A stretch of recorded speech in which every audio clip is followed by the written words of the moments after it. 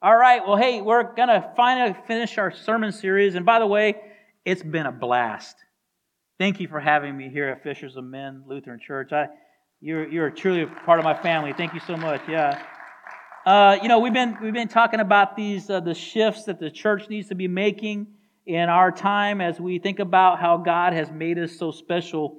And one of those shifts that the church needs to make, because we talked about this 2 weeks ago, that we live in a pre-church culture. Most people we meet have never gone to church.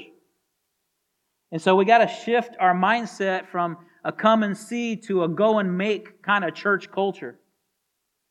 Last week we talked about how important it is to know that God has saved us not just from something, but that God has saved us for something.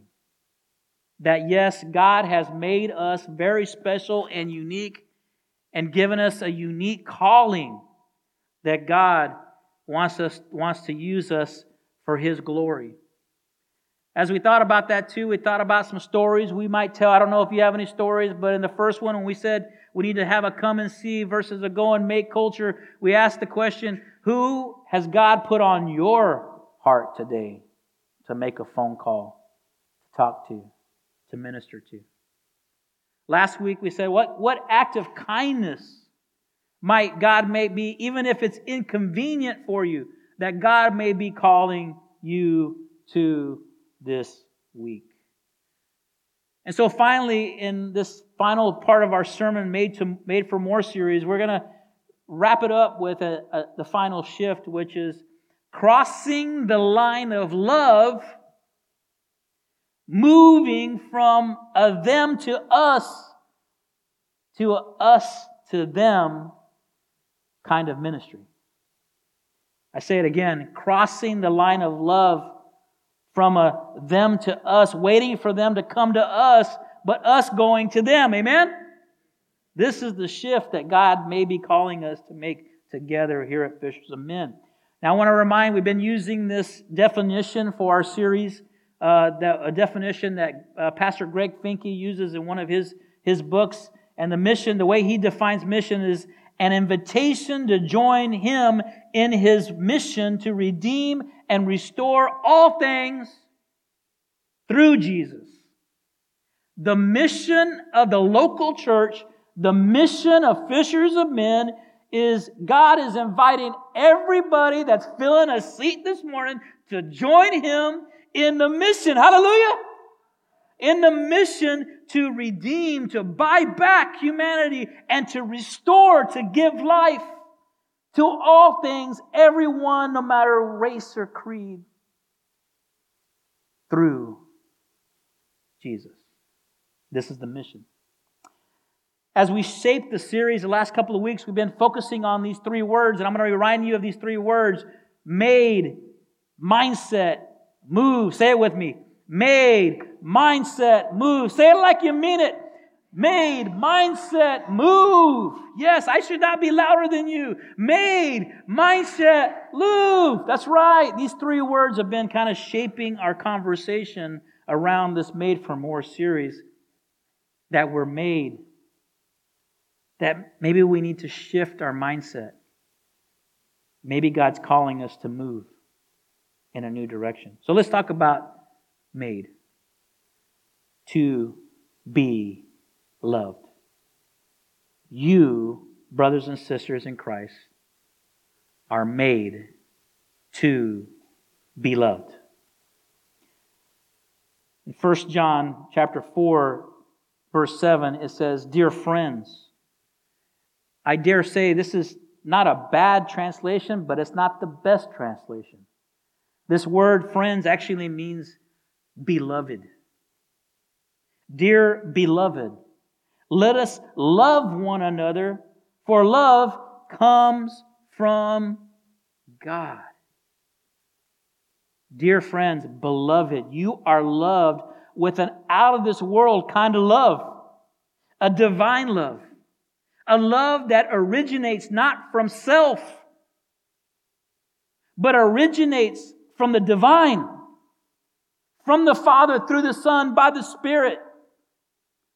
This is a very special kind of love.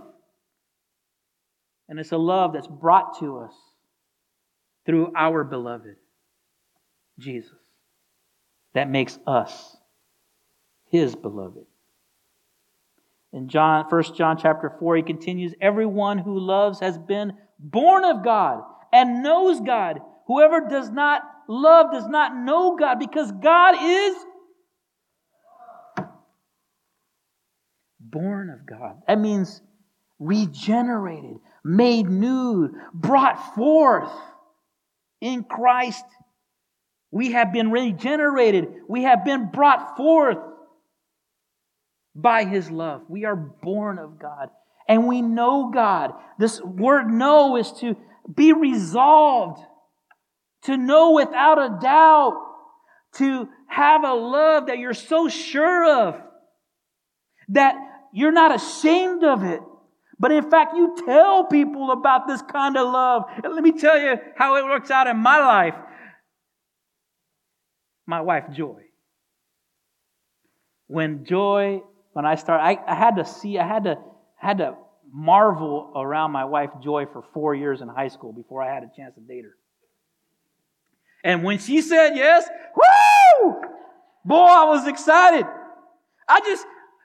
Are you dating Joy? Yep, I'm dating Joy. Oh man, I'm so blessed. I just told everybody about it. My sister's like, are you dating Joy? Yes, I'm dating Joy. Woo! So excited. When I was convinced that I might have a chance to be loved by Joy, boy, I was all over it. In fact, I went to college. I'm going a little long, but I went to college, and Joy wasn't with me yet. The first 6 months of my college career, she wasn't with me, and some other ladies came up to me and they go, "I don't believe there's a Joy." I said, "Let me tell you, there's a Joy in my life. Get back." It wasn't that many ladies, just so you know. Yeah. Anyway. I can't believe I just said that. Can we strike that from the video? Just kidding. Okay, so let's move on. John chapter 1, verse 4, chapter 4, verse 9. This is how God showed His love among us.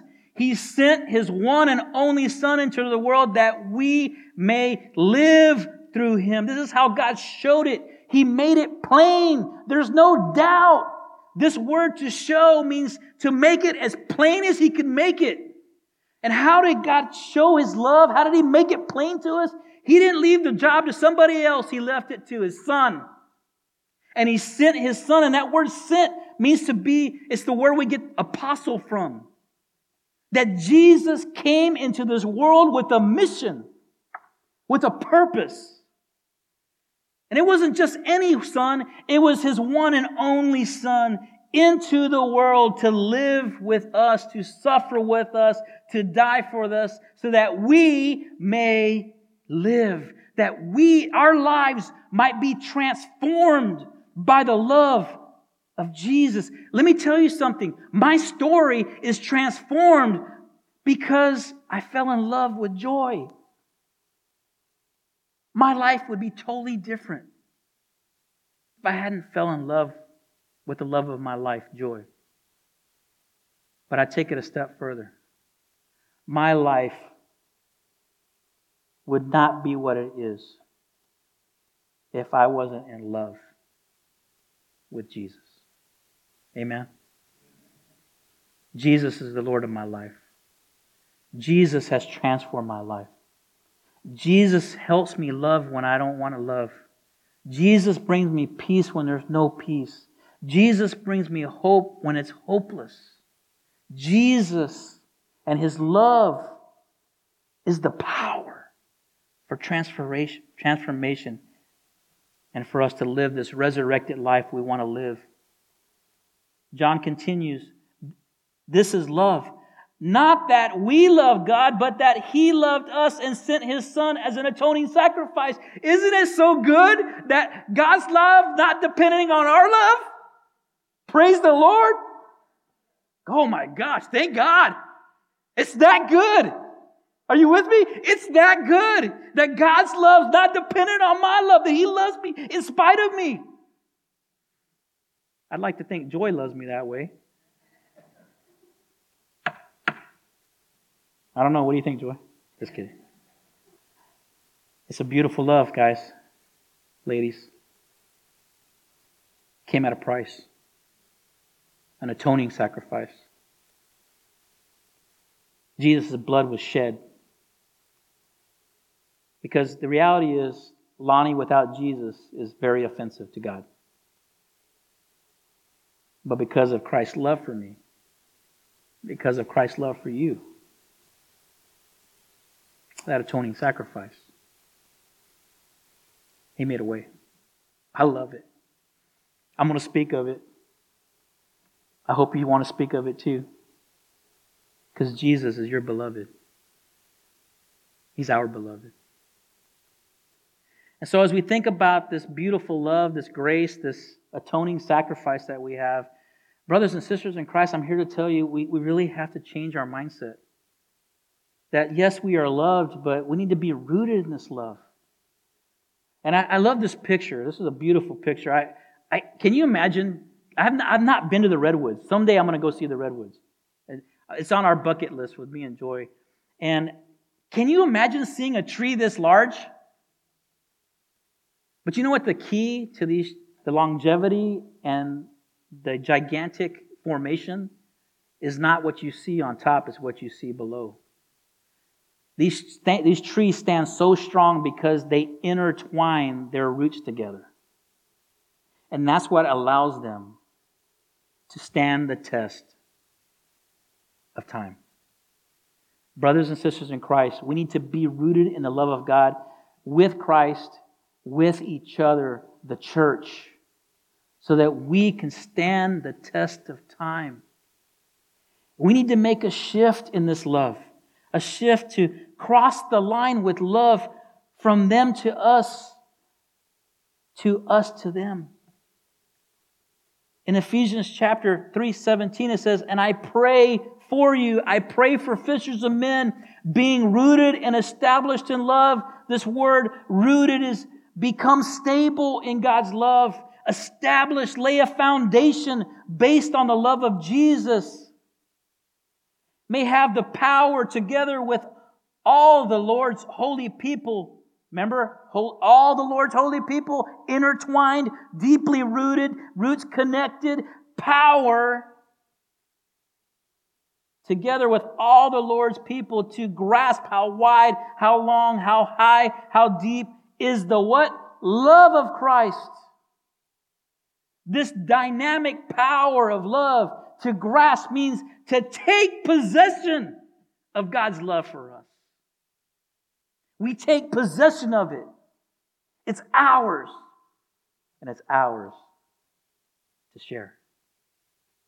And to know this love that surpasses knowledge, that you may be filled to the measure of all the fullness of God. To know without a doubt. This word to know is to be absolutely certain how much God loves you and that it fills you. It satisfies you. Nothing more that you desire. Not the Astros, not the Texans, not your next meal. Nothing's going to satisfy you more than what? The love of Christ. That it fills us up. It satisfies us. Our desire for Jesus satisfies us. And it fills us to the fullness of God. An overflow of love for others. And if this is true, if this is what we believe about ourselves, then we need to move, brothers and sisters in Christ. Get out of our seats and move in a new direction to love others, to cross the line of love and not wait for them to come to us, but for us to go to them in our community, in our families, wherever God's leading us. It says in 1 John 4:11, "Dear friends, beloved, since God has loved us, we also ought to love one another." Ought is what ought says. We're obligated. If God so loved us, how are we called to love one another? No one has ever seen God. But if we love one another, He lives in us and His love is made complete in us. No one has ever seen God. But if we love one another, He lives, He takes residence in our hearts. He takes a place. He's indwelling in us. That's why the church can be wherever we are. The kingdom of God is wherever we are because He's indwelling in us. And His love is made complete in us. It's the same word that's used when it talks about Jesus.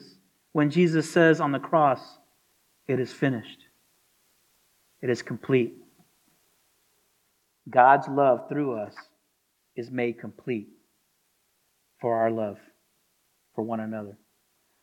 One of my favorite people to quote is Dietrich Bonhoeffer, because he lived well and he died well. He was a martyr for his faith. And he said these things in his book called A Testament of Freedom to Freedom. What path brings us to heartfelt forgiveness for one another for every sin? And I repeat, every sin. Dear brothers and sisters, those who have experienced the experience of God tearing them out of sin and forgiving them, releasing them from their sin, from such a one, all passion of judging and bearing grudges disappears. We want only one thing and one thing only: to share the plight of another brother and sister, to serve, to help, to forgive without measure, without condition, without end. In summary, brothers and sisters in Christ, Jesus is telling us this morning, freely we have received, freely give. My prayer for us this morning is this. It's a simple prayer. What is one thing you have that you can give freely away? What is one thing, one gift, one opportunity, something that you have that you can freely give away to someone else? I love my friend Hugh Ferguson. He's up there in years, but he hasn't lost his sense of mission. He makes these crosses. And he makes these crosses to be shared by pastors, by lay people. He makes these crosses and he ships in wood from all around the world. And this particular one is from Mexico. It's a beautiful cross. He's using his retirement, he's using his later years in a way that he makes a craft of all things, and he uses it to share with others and bring others the message of the gospel. It's simple. It's his way. It's something that he feels called to give away. My question to you this morning is, how about you? What do you have that God may be asking you to freely give away this week? It may be your time. It may be your devotion. It may mean your Astros tickets, and Joy and I will take those. Just kidding. Brothers and sisters in Christ, I love you so much. I pray that because of our time together, that we know that we're made to be loved, that God might be calling us all together to change our mindset, and that way we might move together in a new direction. God loves you. I love you. Happy Father's Day. Blessings. Sorry.